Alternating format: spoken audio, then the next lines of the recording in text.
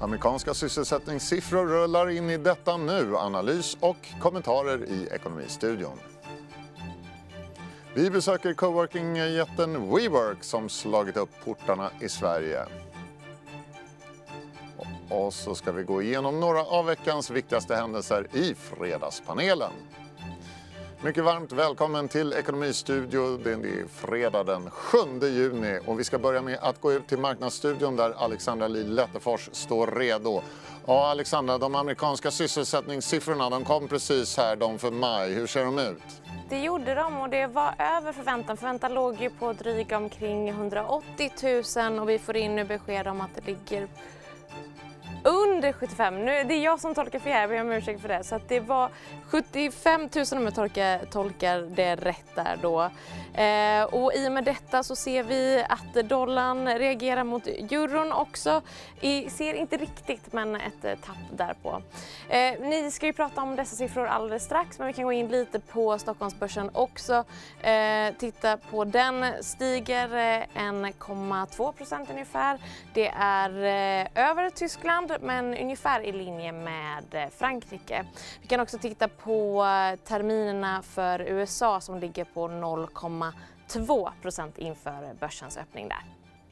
Tack så mycket Alexandra, och vi ska säga det också att lönerna i USA de ökade med 3,1% i årstakt i maj och där låg förväntningarna på 3,2% och den amerikanska 10-åriga statsobligationen den droppade ytterligare efter den här sysselsättningssiffran. Den är nu ner på 2,08% och det är ungefär 2 punkter lägre än i morse.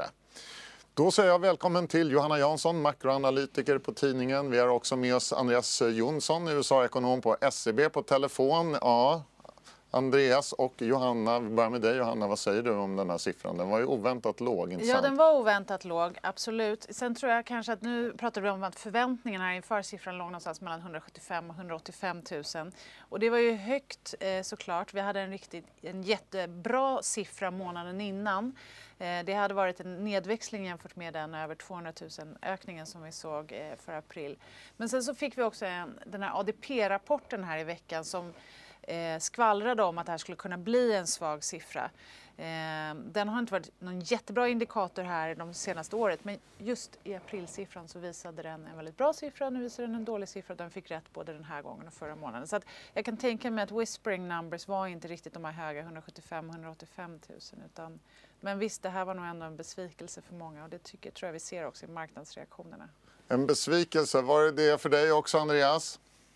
Ja, det tycker jag. Precis som Johanna var inne på här så kom ju ADP:n in på väldigt svag siffra. Det gjorde att vi hade väl kanske en ganska tydlig nedsidesrisk på de här prognoserna som låg. Men om man tittar lite mer generellt så skulle jag säga att det var en svag rapport vi fick idag med väldigt låg sysselsättningsökning. Ja, ganska långsam löneökningstakt. Ljuspunkten var kanske att arbetslösheten låg kvar på låga 3,6%. Men generellt så är det ju en relativt svag rapport som vi har fått idag. Fed-chefen Jerome Powell var ju väldigt duvaktig här tidigare i veckan. Fick han vatten på sin kvarn nu tycker du, eller? Alltså förväntningarna har ju gått väldigt tydligt mot att marknaden nu tror att Fed kommer att sänka räntan här sannolikt redan i år och det som kom idag här och vad gäller arbetsmarknaden förstärker väl snarast den bilden. Så det kan man väl säga att han fick.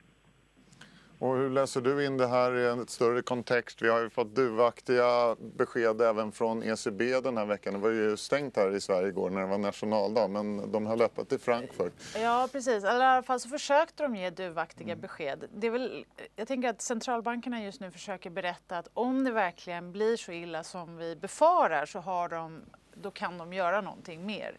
Men sen att de faktiskt ska göra det. När det gäller Fed så har vi ju fått, det är ungefär det de säger, vi är beredda. Men det är egentligen bara en av de Fed-ledamöter som varit ute och pratat som verkligen har och det är Bullard som är chef för St. Louis Fed som har sagt att en sänkning kan vara befogad.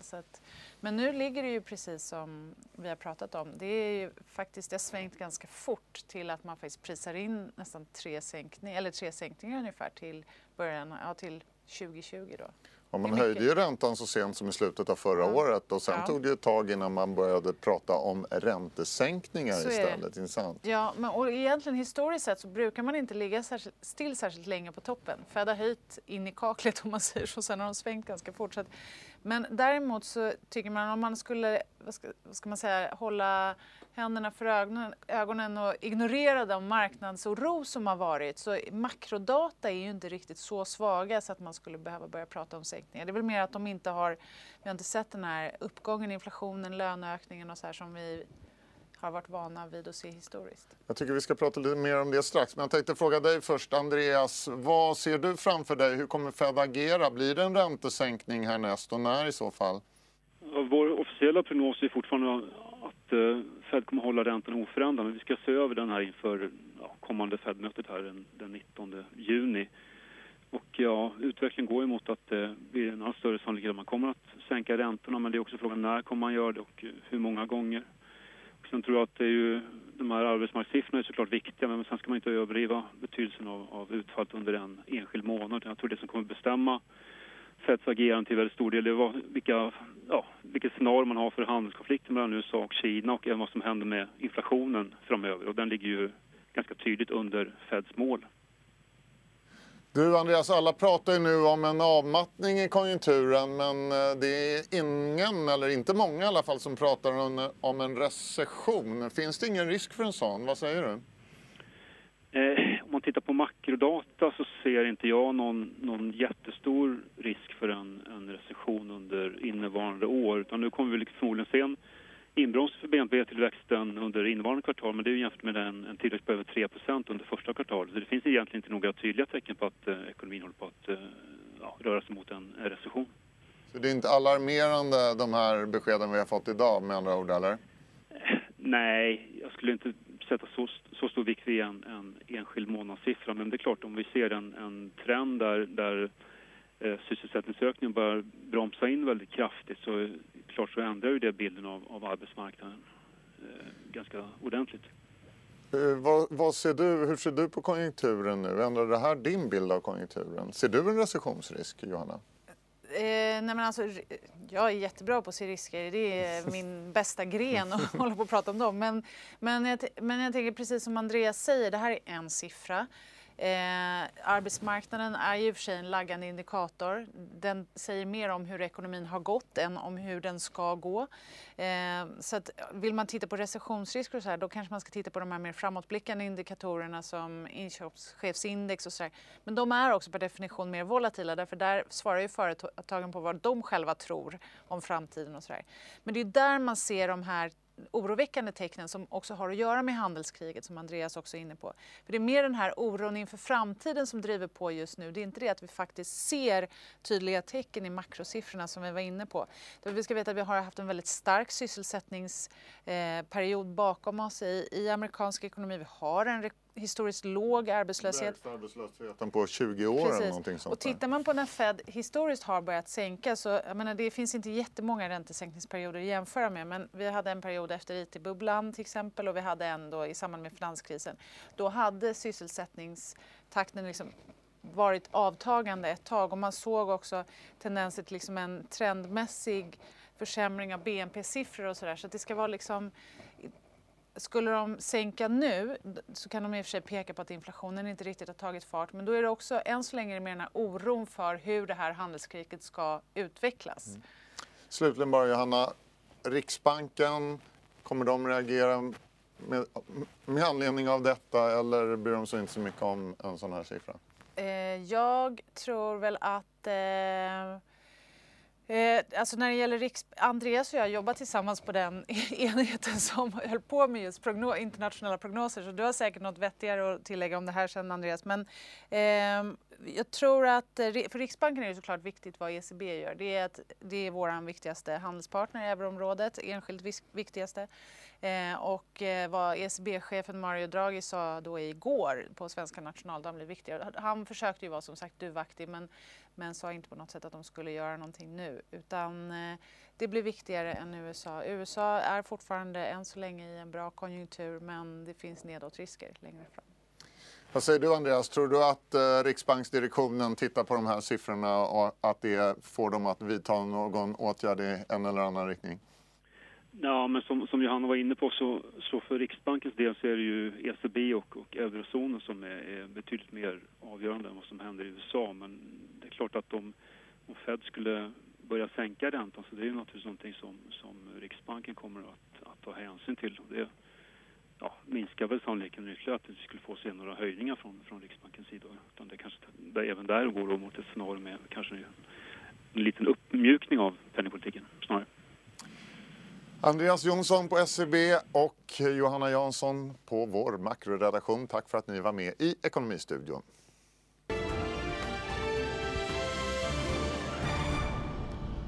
Och nästa ämne här i Ekonomistudion är det som brukar kallas för coworking. Den israelisk-amerikanska jätten WeWork öppnade sitt första kontor i Sverige i veckan. Och jag har fått in en ny gäst i studion, Jonas Leijonhufvud från Digital. Välkommen hit. Tack.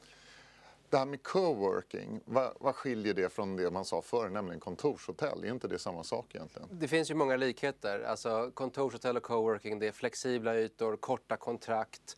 Du kan flytta in och vara 20 anställda, skala upp till 50 eller dra ner till 10 på lite kort tid och liksom hyra på det sättet.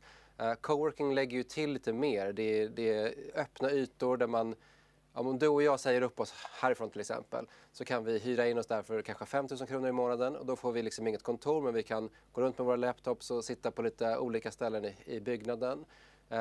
Så att det är det. Och sen vi är det kan också... ta en kopp kaffe, vi kanske kan boka ett mötesrum och så vidare. Precis, i vår app och så kan vi ta en kaffe eller en gratis folköl som de har där på WeWork tillsammans med lite andra personer i huset. WeWork kommer ju ha 180 bolag som är representerade, ganska många små bolag där. Och sen är det många inspirerande föreläsare som kommer dit. Så det är en miljö som är inspirerande. Det är det man betalar för ganska mycket. Att kunna nätverka, att inspireras, att möta andra människor. Så att det är inte bara flexibel kontorsyta utan det är hela liksom stämningen.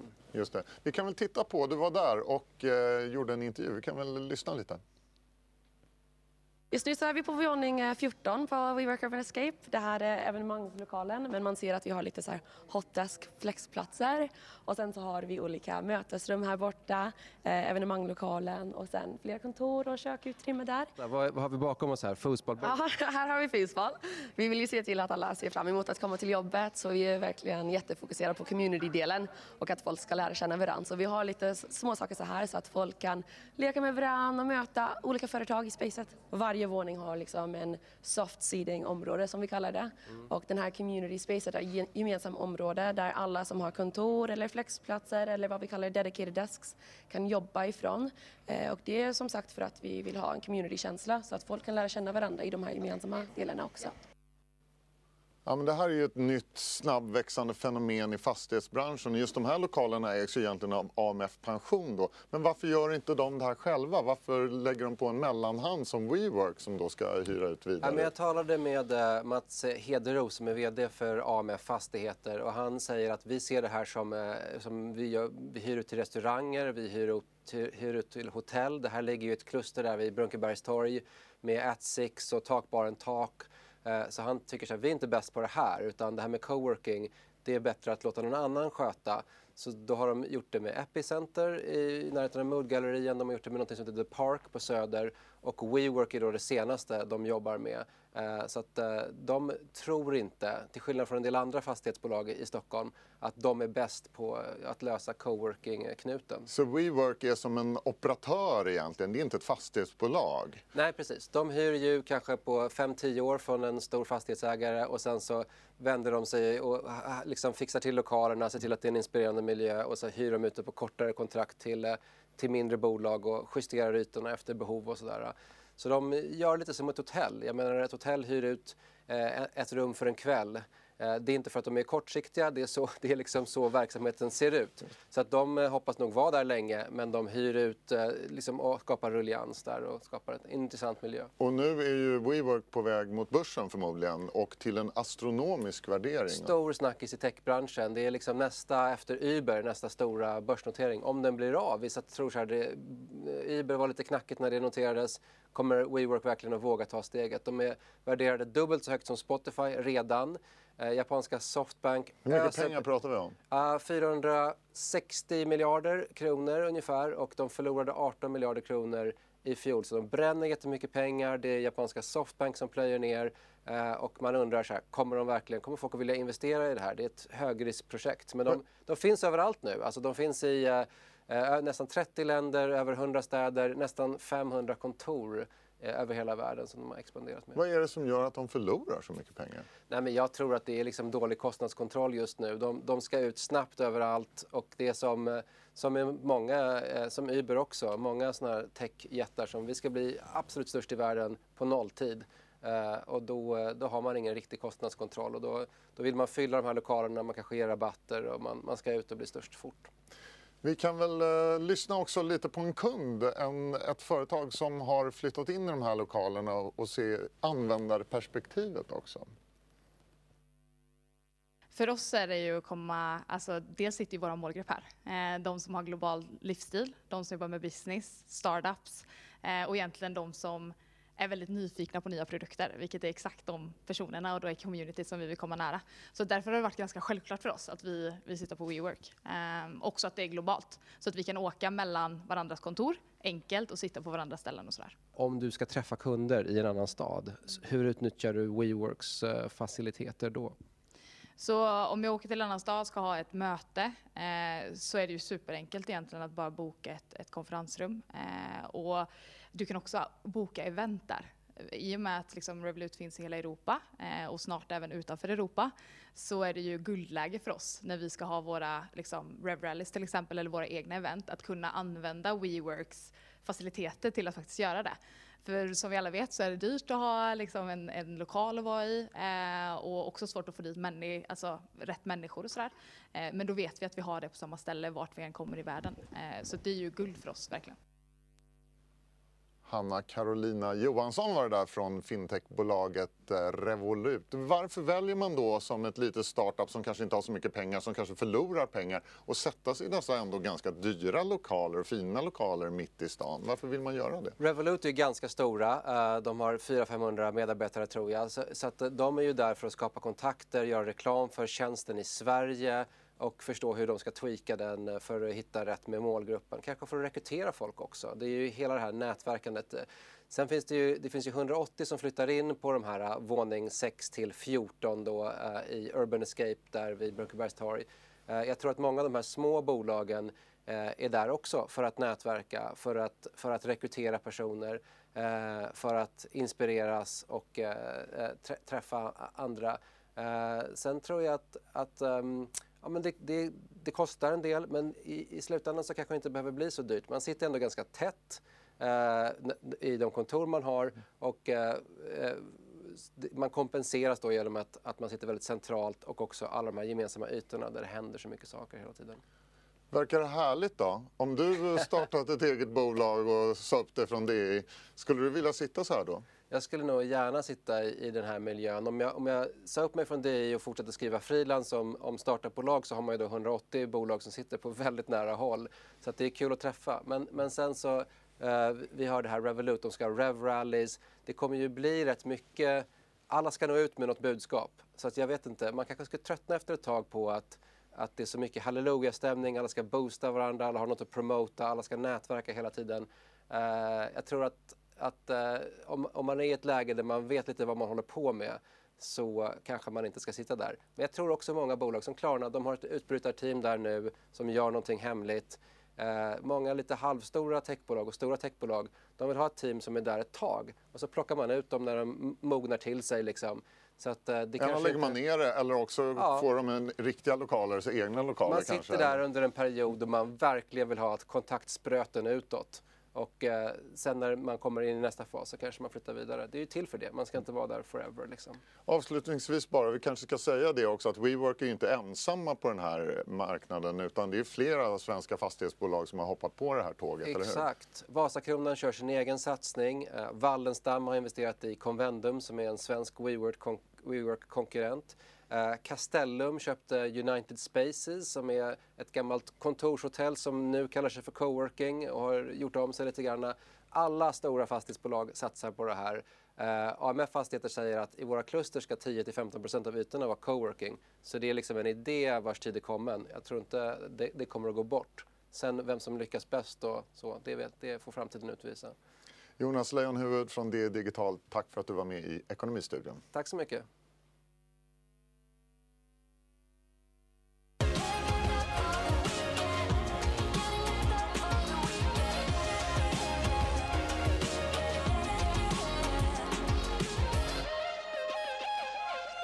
Ja, då har det blivit dags för veckans höjdpunkt, nämligen Fredagspanelen. Och för att klara av den har vi med oss 2 prominenta gäster som vanligt. Den här gången Maria Landeborn, seniorstrateg på Danske Bank, och Agneta Jönsson, senioranalytiker på Dagens Industri. Tackar. Mycket varmt välkomna båda två. Tack. Ni tog er hit trots värmeböljan som har svept in över landet. Precis. Ja. Det känns lite sådär som om man inte jobbar idag. Och så dessutom så är det en hygglig börs och det är lite piggare, solen skiner sådär. Ja, och därför så tänker jag att vi tar och snabbar på och kommer igång med det här så jag kan få släppa ut er i sommarvärmen desto snabbare. Tänkte att vi skulle börja prata börs och ränta, aktuellt ämne denna vecka. Börsen ser stark ut idag och stark för veckan, upp 3%. Vad ligger bakom den här vändningen uppåt? Är det centralbankernas duvaktighet? Eller vad säger Det är väl du, förmodligen det. Ja. Powells uttalande i onsdags kväll som vände i USA. Så du hade ju en stark utveckling i USA både på onsdag och torsdagskvällen. Vilket fick vi tar igen där idag under fredag. Sen var det ju väldigt översålt när vi startade veckan. Vi har ju haft en kraftig nedgång på OMXS30 har kommit ner från 1700 till 1500 och nu har du fått en uppstuss här efter det. Så att det behövs inte så mycket positivt i ett sådant läge förrän att det ska rekulera upp. Och ECB var ju ganska duvaktiga igår också, eller hur Maria? Ja, precis. Mario Draghi var ju ute och pratade om att man fortfarande har gott om verktyg i verktygslådan och att man är beredd att använda dem om det behövs. Man sköt ju fram den här planerade räntehöjningen i tiden men nämnde också nu att man faktiskt kan tänka sig att nästa förändring då skulle kunna bli en sänkning och även att man kan börja ösa på med obligationsköp igen. Så att igen liksom trycka ut likviditet i marknaden. Vad är det egentligen i underliggande data som har gjort att centralbankerna har ändrat sin vy så mycket att de har blivit så här duvaktiga? Du har ju fått negativa konjunktursignaler. Vi pratade om det här inköpschefsindexen i industrin har ju varit överlag dåliga. Och nu är ju centralbankerna otroligt snabba på att svara på dåliga konjunktursignaler. Så att säga. Och sen har du handelskriget och du har utvecklingen i Kina. Och det har du också sett de centralbankerna som är nära Kina. Som Australien sänkte nu 0,25% till 1,25. Indien sänkte igår också. Så att det hänger ihop tror jag en del av de här grejerna. Och sen är man väldigt snabba nu för man vill liksom inte få det att tippa över. Sen tror jag också att det handlar om, ska jag tillägga bara, att det också handlar om att inflationsförväntningarna har ju börjat falla tillbaka. Så att man har ju börjat se att de här liksom, chansen att man ska uppnå sina långsiktiga inflationsmål har ju också minskat. Och trots att lönerna stiger ungefär 3% lite drygt i årstakt i USA, dryga 2% i USA, så faller ju som sagt inflationsförväntningarna. Så det trycket finns ju inte där och det ökar också flexibiliteten då att man kan sänka räntan eller ösa på med stimulanser igen nu när det bromsar in. Sen är det framförallt industrikonjunkturen som går dåligt medan servicesektorn fortfarande är stark både i Europa och USA och i Kina också. Men om industrikonjunkturen går dåligt, är den här rekylen uppåt på börsen som vi ser då, är den motiverad? Den borde ju komma igen som lägre vinster. Eller vad tror du? Börsen har en tendens att bara titta på en sak i taget och nu tittar man väl då på att man kanske får se lite lägre räntor så du får en liten uppjustering på det. Och det är ju också det här, kommer tillbaka till det här TINA resonemanget att det finns inga alternativ till börsen. Tror man på att räntorna ska vara låga under en väldigt lång tid, jag menar då kanske du ska titta på dina avkastningskrav och sånt igen, för börsen är ju inte speciellt högt värderad. Den handlas i snitt till 16 gånger årsvinsten, så det är ju inget utmanande så att säga. Det blir lite det här dåliga nyheter blir bra nyheter igen. För att för varje dålig nyhet som kommer så ökar chansen att vi ska få lägre räntor och mer stimulanser. Så att börsen fokuserar på det just nu. Det blir ju också lite så, börsen gick ju ner rejält i maj och då blir det väl lite, då ändrar man vyn igen. Då vill man hitta något nytt och då låter man kanske dåliga nyheter bli bra nyheter istället för att hitta ett nytt tema. Du får ju lite det. Sen förr eller senare blir det en vändning neråt så kommer ju vinsterna att tala sitt språk sen. Men tills vidare så är det just nu är det räntefokus då. Och hur kommer Riksbanken agera nu då? Blir det någon ny räntehöjning i vår livstid? Vad tror du, Maria? Under vår livstid så hoppas jag faktiskt att vi ska få se någon räntehöjning. Men det känns ju väldigt tveksamt att man skulle gå vidare med det här kring årsskiftet som man flaggade för senast. Dels därför att Fed nu har börjat prata om att man ska sänka räntan, så att det känns ju troligt att man gör det åtminstone en gång redan i år. Och ECB har också mjuknat. Så att se att Riksbanken då skulle gå på med en höjning i det här läget när omvärlden bromsar in. Dels så skulle ju det vara att då lägga lök på laxen för svensk ekonomis räkning och strama åt den. Men sen så skulle det också ge kronan ett lyft när det som minst behövs. För om industribolagen redan har det tufft så sänker det marginalerna och dessutom så minskar det chansen att Riksbanken ska nå sitt inflationsmål. Därför att man inte längre då importerar inflation utan den blir lägre. Så att, nej, jag tror att det är tveksamt att det blir de närmsta tiden i alla fall. Precis. Hörrni, vi ska gå vidare. Vårt nästa ämne, vårt nästa punkt på samtalsagendan idag tänkte jag ska bli Kinnevik. De annonserade tidigare i veckan att man gör sig av med sin kontrollpost i Millicom. 11 miljoner aktier säljs för 56 miljarder kronor och resten av innehavet det delas ut till Kinneviks aktieägare. Och Kinnevik har ju också sagt att man tänker investera de här pengarna i onoterade techbolag. Ja, först och främst, vad tycker ni om det här? Vad säger du, Agneta? Det var väl i och för sig väntat. Millicom passar ju inte riktigt in i den strategin de har nu med fokusering på tillväxtbolag, framförallt i Norden, men lite i USA och Europa och så. Har Millicom slutat växa? Nej, fast de är väldigt fokuserade. Det är ju Latinamerika och de investerar ju ganska hårt nu. De gjorde ju en del stora affärer under förra året. Bland annat så har de köpt en del såna här kabel-tv-bolag och sånt. De jobbar ju på att bli en heltäckande operatör med både mobiltelefoni och bredband och kabel-tv och sånt och är fokuserade till den regionen. Så att det känns väl som kanske inte riktigt passar in med den inriktningen man har nu. Tidigare gjorde du ju det. Sen var det ju ett bud på, eller i alla fall man pratade om ett bud på Millicom i januari då. Ett bolag som är i den här regionen då, Liberty Latin America, som bjöd motsvarande 710 kronor per aktie och nu är den strax över 500. Anledningen till att inte Kinnevik sägs vara intresserade av det här var dels att det här bolaget är hårt belånat, vilket gör att de troligtvis hade velat betala med egna aktier och då hade man ju liksom inte kommit ur utan då hade man bara bytt det hela. Och suttit i knät på någon annan huvudägare kanske som skulle ratta det där. Precis, så att det här upplägget man gör nu, att man säljer en del först är väl rimligt. Det tråkiga är bara att det här, man behåller ju 2/3 av aktierna, att det skapar liksom ett överhäng för det är ju troligt och det var väl därför som kursen satte sig. Precis, så att det blir lite att den kommer bli tråkig nu till det här är avklagat och det är väl också stor sannolikhet att svenska institutioner kanske lastar av Millicom sen efter. Men Maria, ett investmentbolag som blir en VC-fond, är det en bra idé? Ja, men jag kan tycka att det i alla fall är en intressant idé. Hur bra det blir, det tror jag att vi får se beroende på vad de gör med de här pengarna man får in och hur portföljen utvecklas framöver.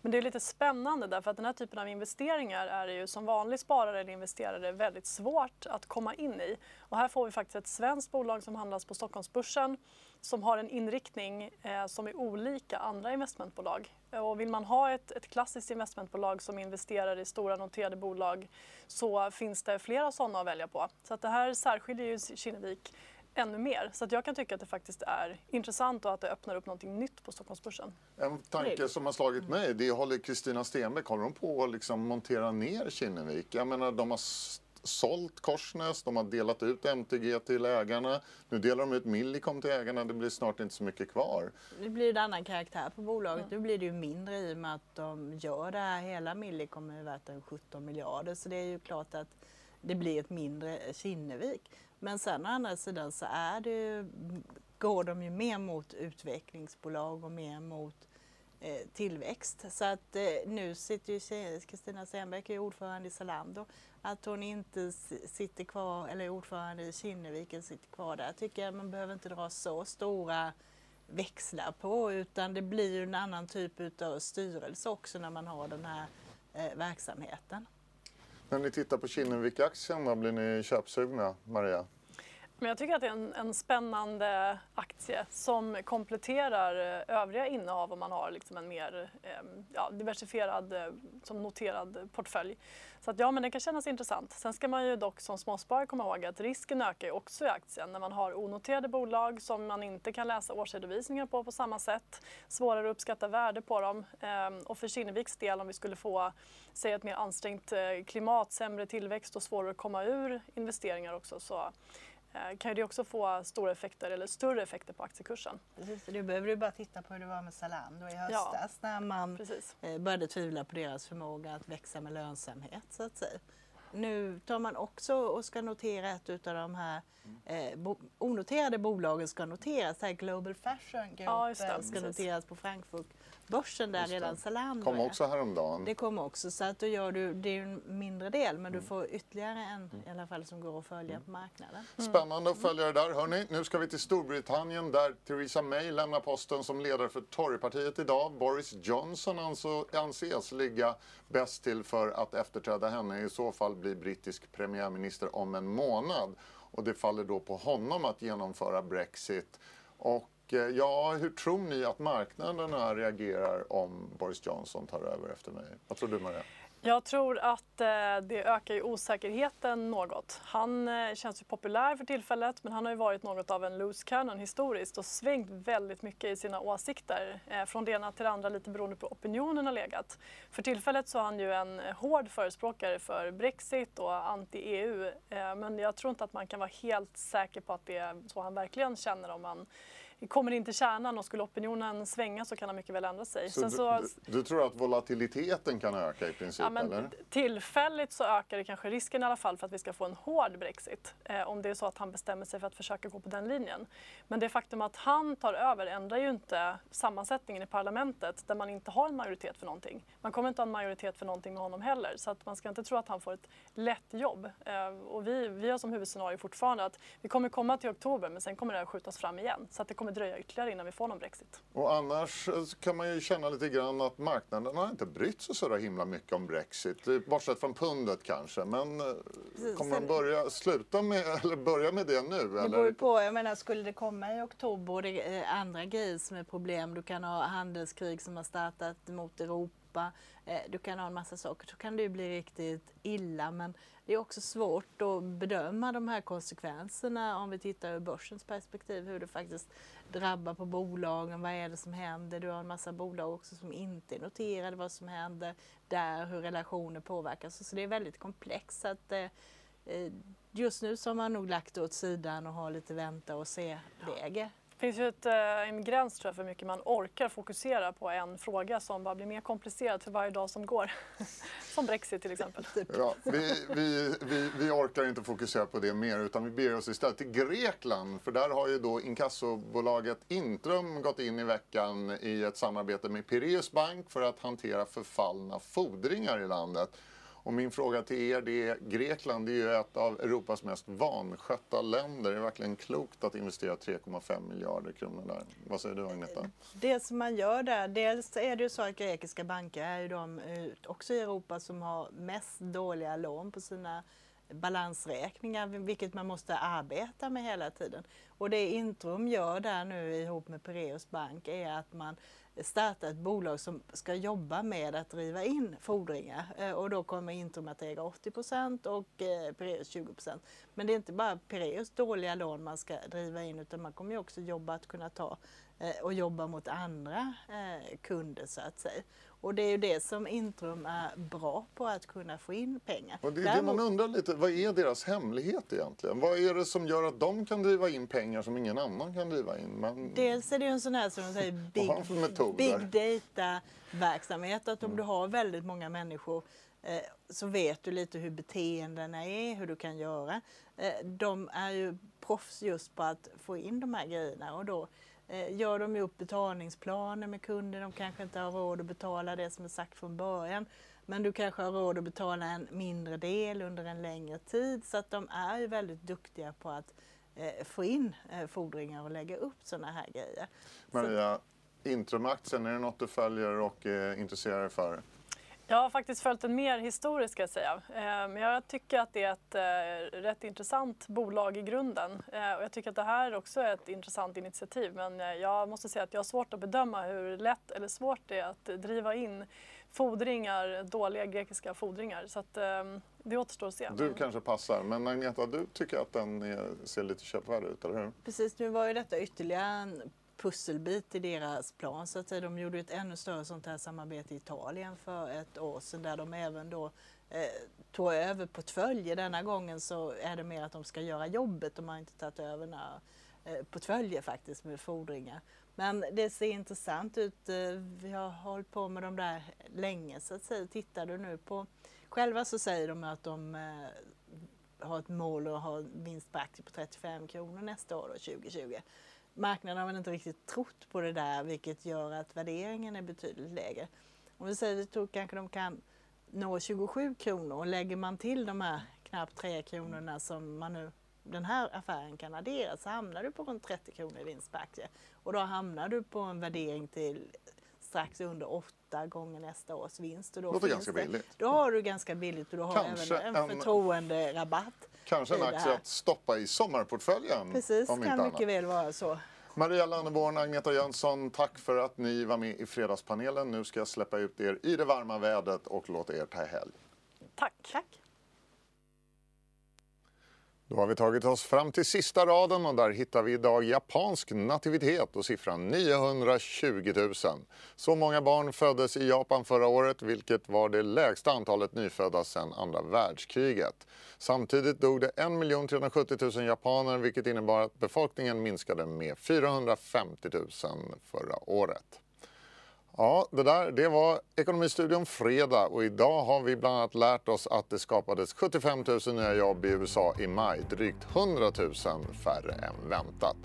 Se Closing Bell klockan 15:20 och sen ha en riktigt trevlig helg efter det. Hej då!